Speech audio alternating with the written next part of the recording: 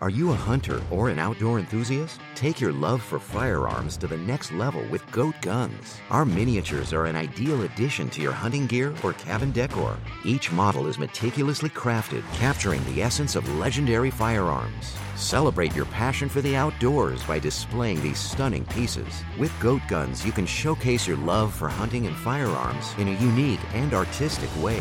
Explore our collection now and embrace your outdoor spirit at goatguns.com.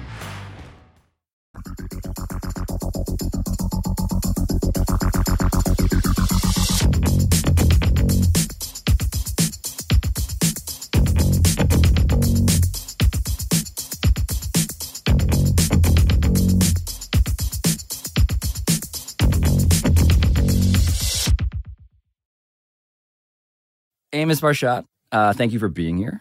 Thank you for helping us report a story that is unlike any other story we have done on this show.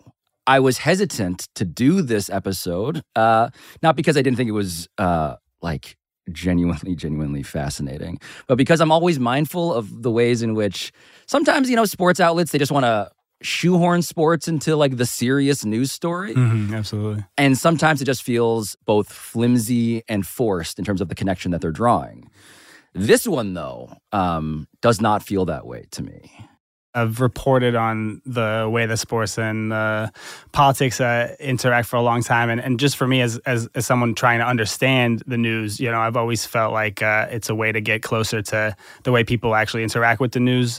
Yes. With this one, with Israel and these soccer teams that we're going to talk about, it's just what was on my mind.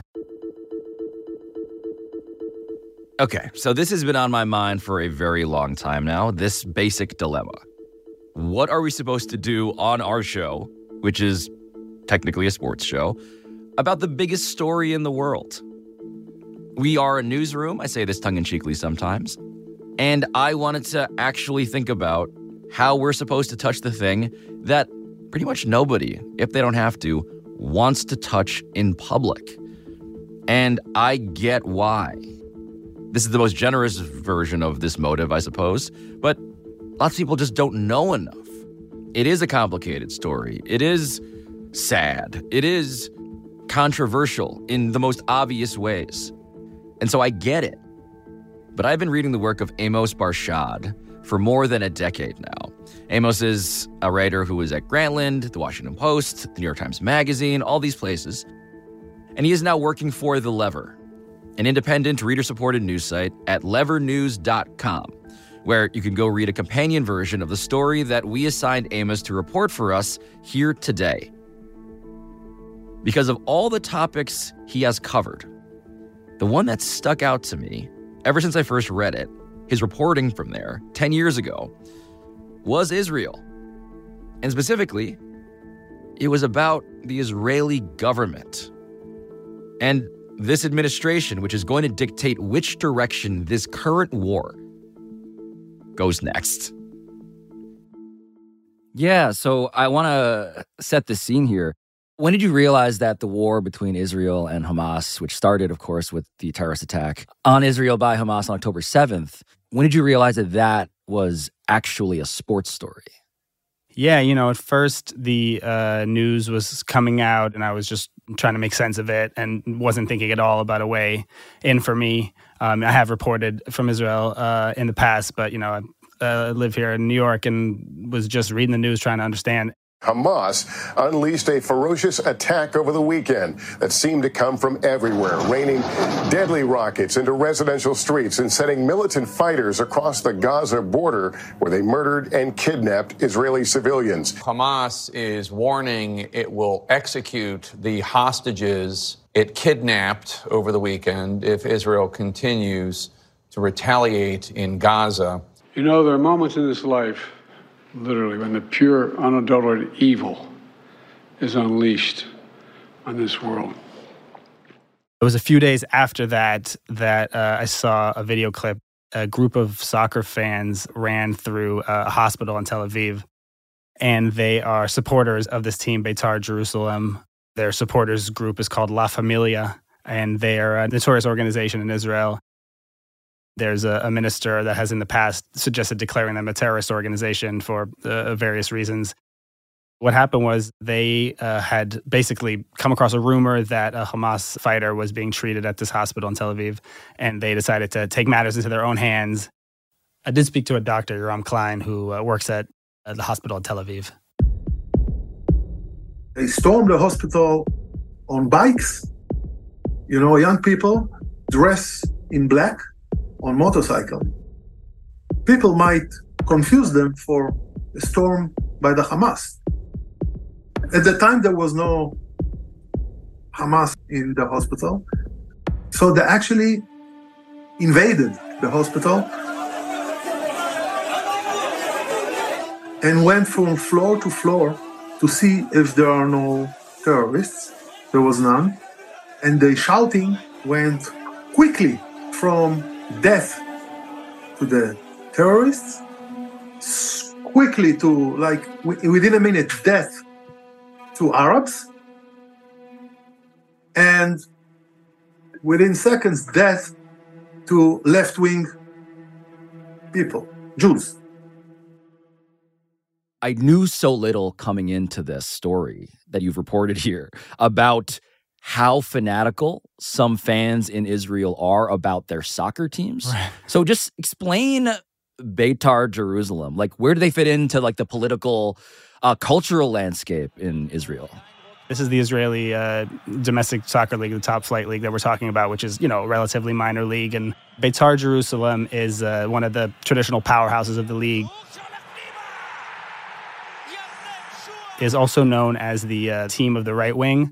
I want to actually understand how extreme this faction is. Like, La Familia, you called them. Yeah. That alone, I'm like, why are they called La Familia? Yeah, spoken to a researcher, kind of an expert in La Familia, and she said that that's kind of what you'd assume. They're trying to sound like, first of all, like they're from Europe, so the ultras. Right, like the hardcore, like European soccer fans. I'm sure we've all kind of seen footage of the guys who are bringing the flares, bringing the banners, leading the chants, the drums, kind of associated with Italy and Spain. So they pick this name that kind of sounds to them, Italian. Their politics are very, very clear. There are other groups in the world, in world soccer that, flirt with the far right or borrow symbols. No doubt. Like, these guys aren't flirting. They're running around chanting death to the Arabs. This is the Jewish state. I hate all the Arabs. Like, there's no confusion. But I want to go back to the time you spent about a decade ago in Israel as you're reporting on Beitar and La Familia in person, which seems horrifying to contemplate at this point. But you, in that time, in that place, what did you see when it came to just their position in the political superstructure? 2013, I was in Israel reporting this story for Grantland. Beitar had signed some players that were Muslim. That led to the fans, specifically La Familia, to revolt. They were so angry by this that they set fire to the trophy room at the Beitar headquarters. The confusing thing was that the team hadn't signed, Israeli Arabs. They had signed 2 guys from Chechnya. Right. They're not Arabs. Exactly. Yeah. They think they're being cute or clever, threading the needle. La Familia, effectively makes it very clear that they will not have this. Multiple owners over the years of Beitar have tried to push back on La Familia, have tried to push back on this radical fan base. Does La Familia listen to what the team, it seems like they have their own pretty distinct agenda. Yeah. I mean, the 2013 was basically a huge victory for La Familia. They managed to get these guys to leave by the end of the next season. To this date, there has not been an Arab or a Muslim player at Beitar. So, they're actually dictating like who can play and who can't, It's not a subtle thing or some sort of a, in the background kind of influence. And so that influence, though, how has that functioned at a time when the political administration of the state of Israel has also been now leaning rightward, trending directionally in that way? I mean, to come back to what, we first asked, how is this a sports story? I mean, for me, this feels like a reflection of the right-wing ruling coalition. Politicians have for decades fronted as Beitar fans to gain support, to gain voters. And As an example, here is the Prime Minister of Israel, Benjamin Netanyahu, declaring his allegiance to Beitar in front of this crowd of flag-waving, raucous fans. ואני באתי הערב להגיד לכם רק שתי מילים. יאללה בית"ר! There's an implicit connection between certain elements of the right-wing coalition and La Familia. You know, to me, La Familia have increasingly acted as the street fighters, you know, for the right wing. There's been many protests movements in the last few years in Israel. Most recently was a weekly protest movement against an attempt by the ruling right-wing coalition to effectively neuter the Israeli Supreme Court. La Familia acted as like a counter-ballast. You know, they were kind of called upon to come out and be the counter-protesters. Mostly that involved, again, chanting horrific things like death to Arabs and some funnier things like where are the whores of Antifa?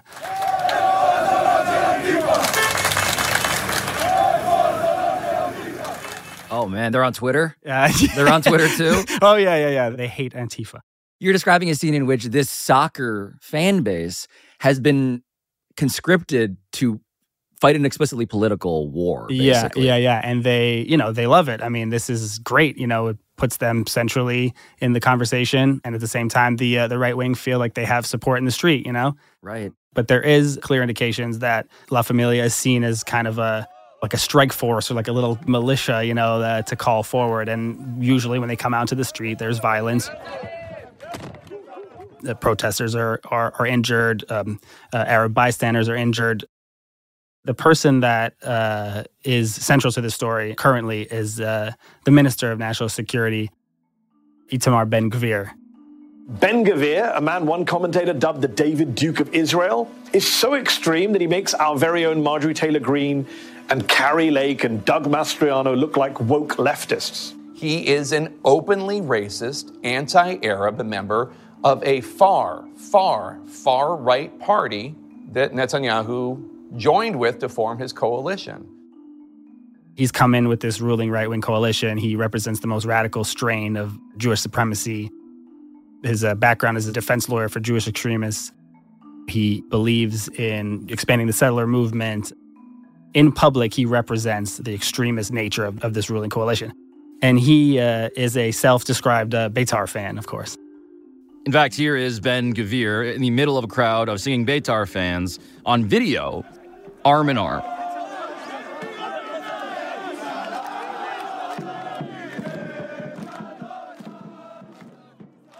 So he has seen soccer be this useful, I mean, I guess both a figurative but also potentially a physical, literal cudgel to do what to his enemies? Yeah, I mean, he has used it to become, you know, a populist figure, to make himself seem like a man of the people.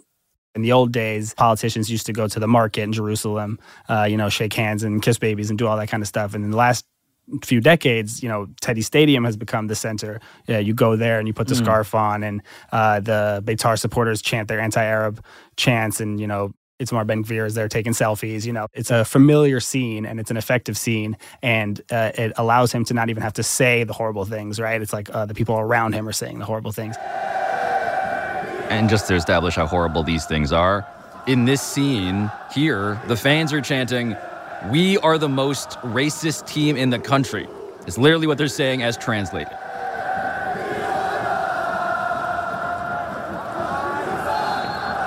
One notable incident with Ben-Gvir and La Familia is that he's actually defended them on the national news. There's this contentious interview he was doing, kind of was being pushed on his embrace of La Familia, and he kind of just snapped. And, you know, there's kind of echoes of Trump's famous comments after Charlottesville. But you also had people that were very fine people on both sides. And,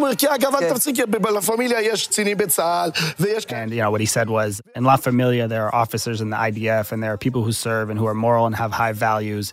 Please stop doing character assassination for the entire world.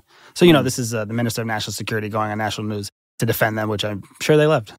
And just to be very clear about this, their enemy, as they see it, is who? So their cross-city rival is called Hapoel Jerusalem. Hapoel is not historically a big club, but the fans are super devoted, small but passionate fan base.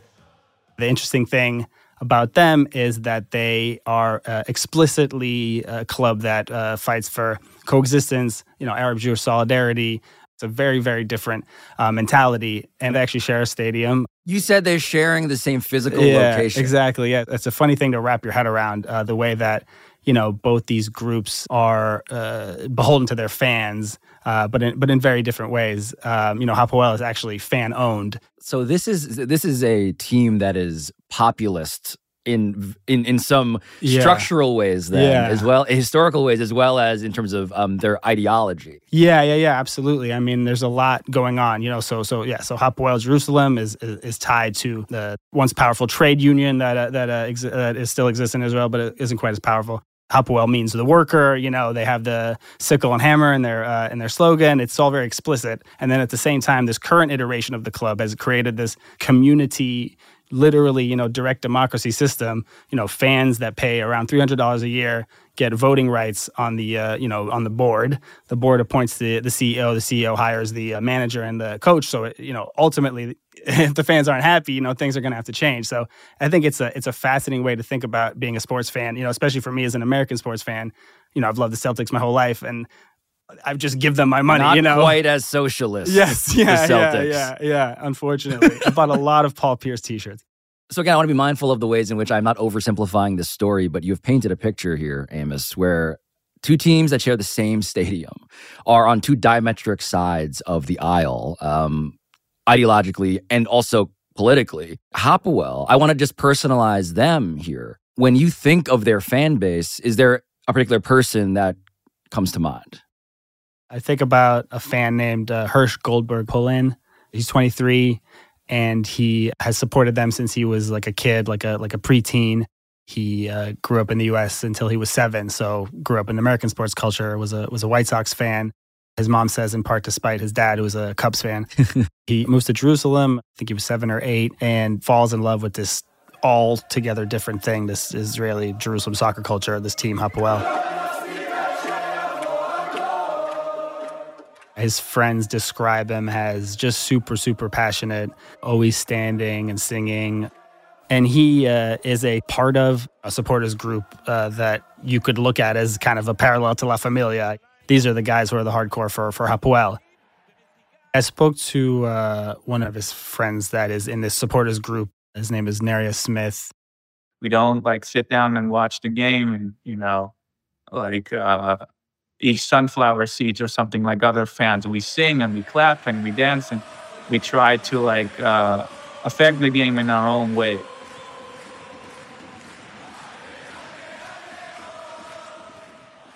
Very explicitly, they believe in peace, coexistence, Arab-Jewish solidarity, almost like a social outreach entity, They love this team. That's what brings them together.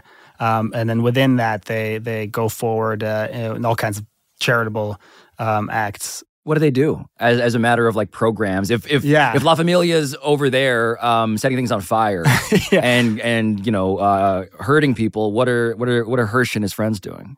Yeah, it's all super, kind of classic do-goodery. Yeah. They held a tournament for people from Sudan that were, effectively seeking asylum in Israel. So this group actually organized a day where they bused them to Jerusalem, had Sudanese food and music, musicians, actual performers, and held a tournament after a Jewish Arab school was torched in 2014 by a suspected Jewish extremist. They held up a banner in the stadium in support of the school. They're not like an anti-occupation entity. They don't have solutions to the conflict and to the occupation, and they're not really suggested them, right? They're trying to focus in on creating positivity in Jerusalem and just trying to control what they can, So Hersh, within that context, is kind of like a classic Hapoel fan, travels to away games on these bus rides that, bring him back home in the middle of the night. I talked to his mom, Rachel, and she told me all about how he would just kind of finesse this with her. Oh my gosh, we were so American. He would say to us, he'd be in high school and he'd say, I've got to go to Nahariya tonight. Now that's on the bus, that's 4 hours from our house. This is part of the beauty of when you're an immigrant. You can tell your parents anything and they actually believe you. He'd always be like, this is the most important game, you know, you don't understand if we like get 3 points here, then this happens. And she would be like, I don't understand what you're talking. I don't understand the calculus. But if you say that's right, you know, go ahead. And, you know, he'd like give her heart attacks because, there'd be bus rides in the middle of the night. I mean, there was one time I remember that I woke up and it was like 3:30 in the morning on a school night and he wasn't home. And I tried his phone and it went, you know, it indicated that the phone was dead. And I was really worried. And I tried calling the other boy he was with, and his phone was also dead. And of course, what had happened was the bus had broken down on the way back, and none of them had any way to call any of their parents. And when he did come in, I was like, I had been sitting up waiting for him, and I was like hysterical. She referred to him as a teenager coming into what she said was non-sophisticated political awareness, which I think is a really nice phrase. Yeah. And I think a lot of us can relate to that. Being 15, 16, having like Che Guevara poster on our walls without being able to explain why. Mm-hmm. And so he believes in something that he can't quite understand. He finds this club, and it's this perfect thing for him to just pour all his heart into. He becomes just like this really well-known fan. And, everyone describes him as cheery, happy, and always shirtless. Loves to be shirtless, which is great. Yeah. So, Amos, I want to bring us into the day that it all started, this war, October 7th, because there were various attacks by Hamas along the border with Gaza. Where was Hersh in all of that? Mass confusion, mass casualties, and in the middle of that, Hersh was at a music festival, the Supernova Festival.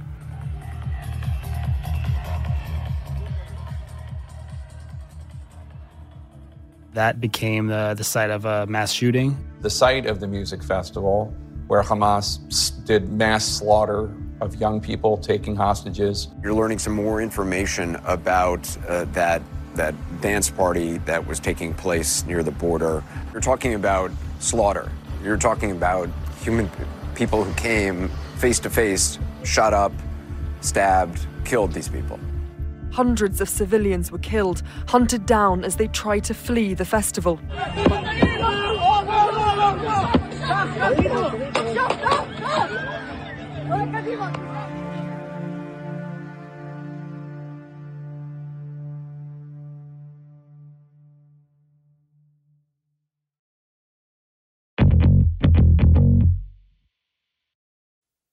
So how do Hersh's friends hear about this in the first place in real time as all this is unfolding? Neria, his friend, told me that in the chaos of that day, everyone from the fan group and the related pals were exchanging text messages, WhatsApp messages. It just started circulating. There was like frantic messaging back and forth that Hersh is there. He's at the party. That we realized he went there and trying to find out his whereabouts. Calling people, trying to see who he was with, and realizing that his family hasn't heard from him, and this is real and this is happening. It took a while to understand that's what happened, because a lot of the people that were kidnapped, their status was first as missing. It took a while to understand that people were kidnapped to Gaza. He was hiding in a roadside bomb shelter with some 30 other people, and terrorists came there and they shot into there. It's a very tight space, and they threw something like 8 or 9 grenades. His best friend, his name is Anel Shapira. He threw 7 of the 8 grenades that the Hamas terrorists threw into the bomb shelter. He threw them out, and he saved countless lives of people. And in the end, the 8th exploded on him and killed him. Anel was also a fan, and he was Hersh's best friend, so we also remember him. So we should say here that Hersh was severely injured by this grenade attack in this bunker, which we know in part because of cell phone video, first obtained by CNN, which shows Hersh being loaded into a truck by gunmen and then being driven off to captivity. Other gunmen shout as they bring survivors from the shelter. Come, come, they yell. Load them. That's Hersh on the right with another hostage. His left hand and part of his arm is blown off. The bone sticks out.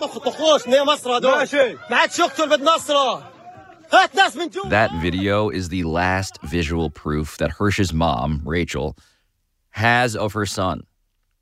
And the last thing that Hersh told his family came in the form of text messages that he sent that same day, the day he was abducted. The first text was, "I love you." The second one said, "I'm sorry." And today, as of this episode, Hersh has been away from home for 66 days. This is Hersh's mom, Rachel, again. I would obviously really like to know how my son is doing after losing his arm. And that was the wound that we saw. You know, when you're in a small room and grenades are going off and bullets are being fired. Yes, he lost his arm. I have no idea if he has internal bleeding, internal damage. I don't know how his hearing is. I don't know how his sight is.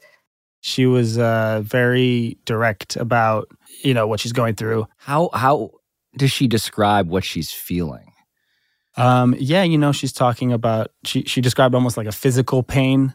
You and I are talking right now, and I seem probably pretty functional and normal, but it's a lot of, it takes like all of my reserves to do it, because it's like if you didn't see that someone's underneath me, like twisting my ankle, like backwards. Like that's what it feels like. Like it's actual physical pain at all times, and emotional, psychological, spiritual pain. It's every kind of pain all at once. It was nice for me to speak with her about Hersh's fandom, and to hear all the positive stories, all the joy that he has had with Hapoel in his life. And that team, that fan team, that club has come here to our house, has really just been, they have become family.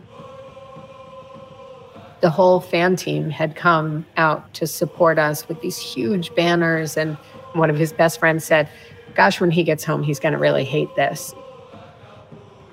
He's a lot like me. Like, we like to fly under the radar. And now, there's these enormous murals of his face, that just say, bring Hersh home. And I said, you know what? I would love to handle that anger. Like, that would be amazing. Like, if I could have him home and he'd be disappointed that his face is all over Jerusalem, that I will handle. No problem. I think that, being kind of this community club, there's a natural way that you start spreading the word in the community. There's murals in Jerusalem. And his parents, independent of that, have also, from the outside, looked to me like they've done everything they possibly can, to press the right buttons, to get this word out, to speak to politicians, to the media. The idea of what this team and club stand for, these ideas of peaceful coexistence, normalizing interaction through sports, it makes it feel like this painful moment that happened, that there's still hope. And in this time of intense, exquisite pain that I am in, to know that these people are fighting for him, and all of them, is like a tiny ray of hope for me. There's still hope. It's hope that's battered and bruised, and we're tender right now. But I'm thankful that I have gotten to know these young people, and that they feel so committed to these values that the club and that the team promote. It's pretty amazing because, like, to see a stadium of 45,000, 50,000 people, and the stadium announcers talking about Hersh and his pictures on the big screen, and the team has published on Twitter calls to bring him back, and on Facebook, and they've been very involved. And I think that that's the power of our solidarity and our connection that could be shown also during hard times. I try not to really think about where he is or what's happening, because I can think that could go really scary really fast. But when I have a moment of a happy daydream, I picture him playing soccer there. I do. I picture him playing soccer with some children there. I don't know who those children are, if they're other hostages, if they're Palestinian kids. I don't know who they are, but I do picture that.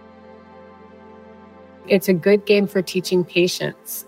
I'm willing to watch, but all right, it takes a very long time for something to happen. So maybe it's helping him somewhere, because it's that being able to sit there, like the fact that you could sit there for 2 hours and the score is 0-1. That's actually like a Zen practice of patience. Maybe it's helping him. Did you hear her sort of indulge the darkest fears that she might have, that Hersh actually may not end up coming home? No, absolutely not. She's just manifesting that day, when he comes back into her arms. That's all she was focused on. I also picture that he's probably really bummed out because he always liked being the goalie. And I think being a one-handed goalie is probably not really totally fair.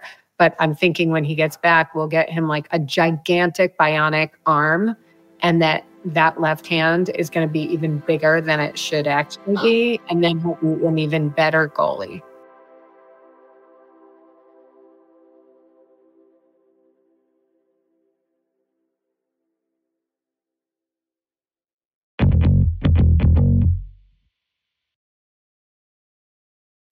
Rachel, his mom, speaking to us, to you. I mean, I can't imagine the nightmare that she is living. This through line in her son's life where he was this soccer super fan who was like sneaking out of the house basically to go watch this team. Yeah. This team that has as its whole like mission statement, Arab-Jewish relations. And he ends up being one of the people who are kidnapped here. Yeah. And if I'm his mom, I don't know if my first instinct would be to be thankful for the team. Yeah. It almost feels like there's this incredibly cruel irony that Hersh specifically was one of these people who was taken. Hersh's story is both deeply moving, I hope, to everyone, but it's also just one small window into truly an unimaginable number of tragedies that are happening simultaneously. Yeah. Today, as we're speaking, over 15,000 people have been killed in Gaza. There are people buried alive. Those aren't even counted as the deaths yet. And we're talking about Hersh, and we're like highlighting his story. It's just one narrow window. Yeah, exactly. Into the story. I think that it's like a human truism that we've all kind of heard this cliche that one death is a tragedy. 1 million deaths is a statistic. I worry, that even as we're doing this, that's where we kind of get lost in. Yes. The stories of the people being killed in Gaza, each and every one of them is a tragedy, each and every one.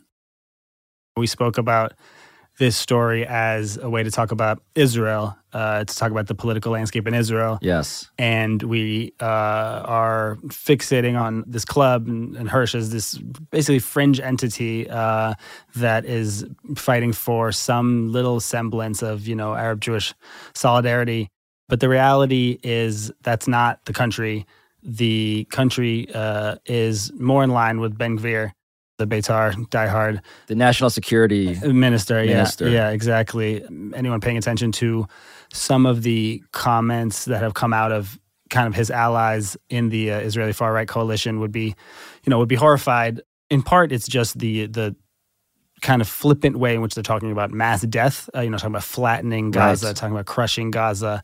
But it's also, just as an aside, the flippant way in which they're disregarding the hostages.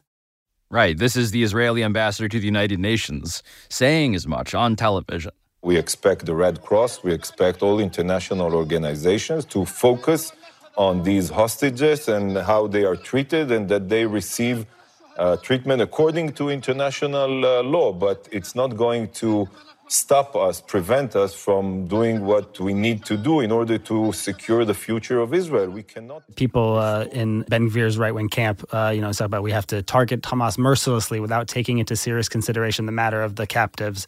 Another minister has advocated for dropping an atomic bomb on Gaza, and when asked what about the hostages, said, "I hope and pray for their return, but there are costs in war." Man.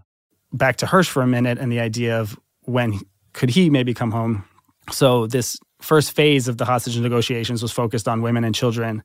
And there was an idea that they could move towards another phase, but the negotiations have broken down. Fighting has resumed. Israel, of course, has withdrawn from negotiations in Qatar. Negotiations over the release of additional hostages in Gaza appear highly unlikely to resume anytime soon. Time is running out for those 130 or so remaining hostages inside Gaza. And one of the things that we're hearing from the families that they're so frustrated about is they feel like they understand the shape of a deal that will bring their loved ones home. It involves releasing probably thousands of Palestinian militants from Israeli jails, and they are saying to the government, make that deal now, bring our loved ones back.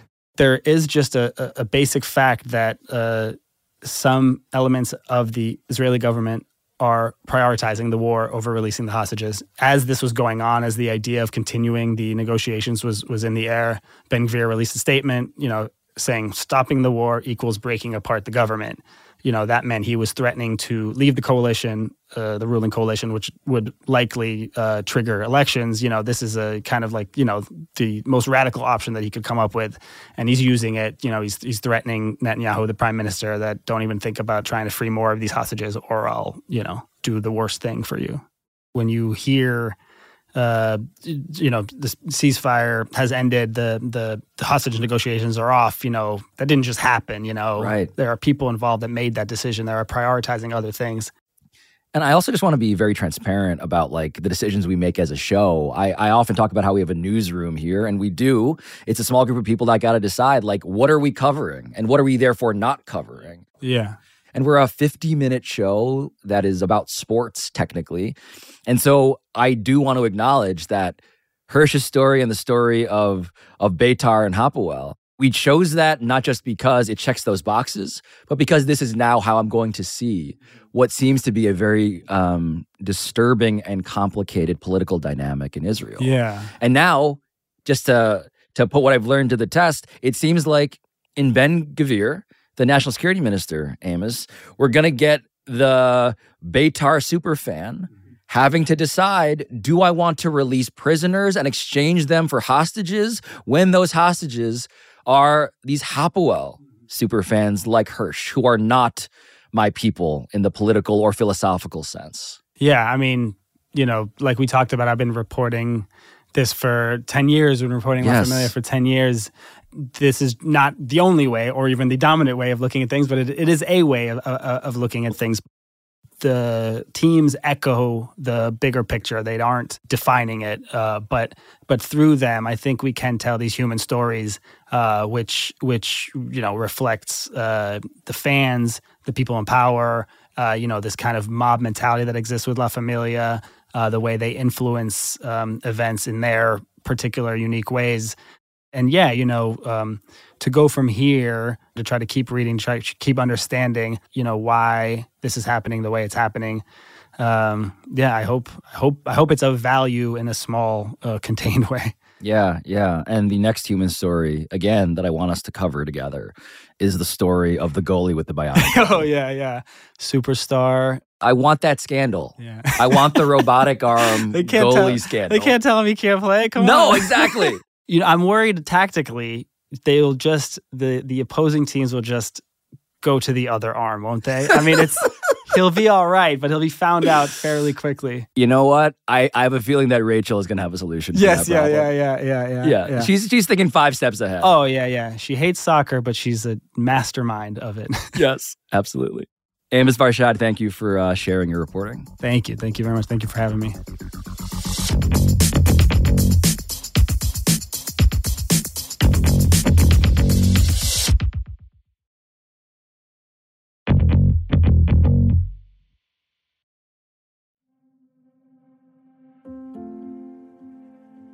So I should point out at the end here that Beitar and Hapoel actually played last Wednesday at Teddy Stadium, the stadium that they share in Jerusalem. And Beitar won 1-0. But by the very next day, which just happened to be the first day of Hanukkah, Hersh's dad, John, the Cubs fan that we had mentioned earlier, who had inspired his son's contrarian baseball White Sox fandom, was unambiguous in his rooting interest, as he explained on the Instagram account titled Bring Hersh Home. So it's the holiday of Hanukkah now, and every day of Hanukkah we're going to share a little snippet about Hersh, corresponding to the number of what day it is of Hanukkah. Today's the first day, so of course Hersh is our first child, our one and only son, and there are lots of other ones and firsts that I could talk about. But if I'm honest, Hersh's real first love for many, many years has been Hapal Jerusalem. And then a couple days later, Hersh's sisters, Libby and Orly, followed up with some symbolism of their own. Today is day 3 of Hanukkah, which is a significant number because we're 3 siblings. As you guys know, Hersh is our older brother with 3 children. He has this thing where every time the 3 of us are together, he'll say, oh, we're having an abuchat achim, or nesiat achim, or seret achim, everything we do together. He just adds that word. So we're just waiting for him to come back so we can have an erev achim, like we'd love to have with him. We love him and miss him and hope he comes home every day. Hersh's family, including Rachel, the mom who spoke to us, is gonna keep posting videos like this. And the hope is that there can be more hostages released and that there can be another ceasefire, as unlikely as that might look right now, with the latest headlines indicating that the Palestinian death toll is rising, right alongside the number of rounds of tank ammunition that America is selling to Beitar superfan Itamar Ben-Gvir and the Israeli government, which presumably celebrated that 1-0 outcome that I had just referenced. But these teams, I do want to stress, are not the only lens to see this story through. As Amos said, they are a lens, they are not the only one. And for that reason, I suppose it would be easier to not have tried to talk about any of this. But if you made it this far, listening, I think that means something too.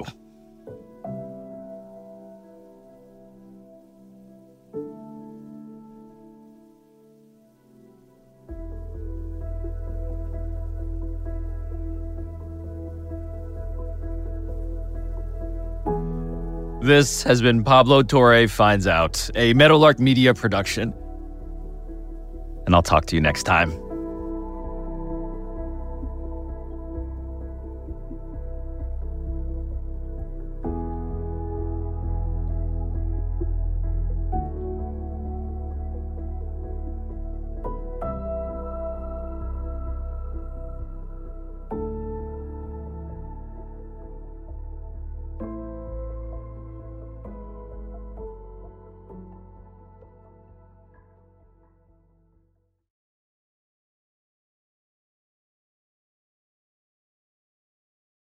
It's happening daily. We're being conned by the institutions we used to trust. The mainstream media is distracting us with meaningless headlines instead of focusing on the harsh realities facing American families. Time is short before something big happens, and that's why so many folks are preparing. They're becoming self-reliant by investing in emergency food storage from My Patriot Supply. Go to MyPatriotSupply.com and secure 4-week emergency food kits for each member of your family. Each kit contains tasty breakfasts, lunches, and dinners, averaging over 2,000 calories per day. Save $50 on each 4-week food kit you purchase. Plus, get free shipping on Ready Hour 4-week emergency food kits. You're not ready if it's not Ready Hour foods. At My Patriot Supply, you can also get solar power generators, water filtration units, heirloom seeds, and survival gear.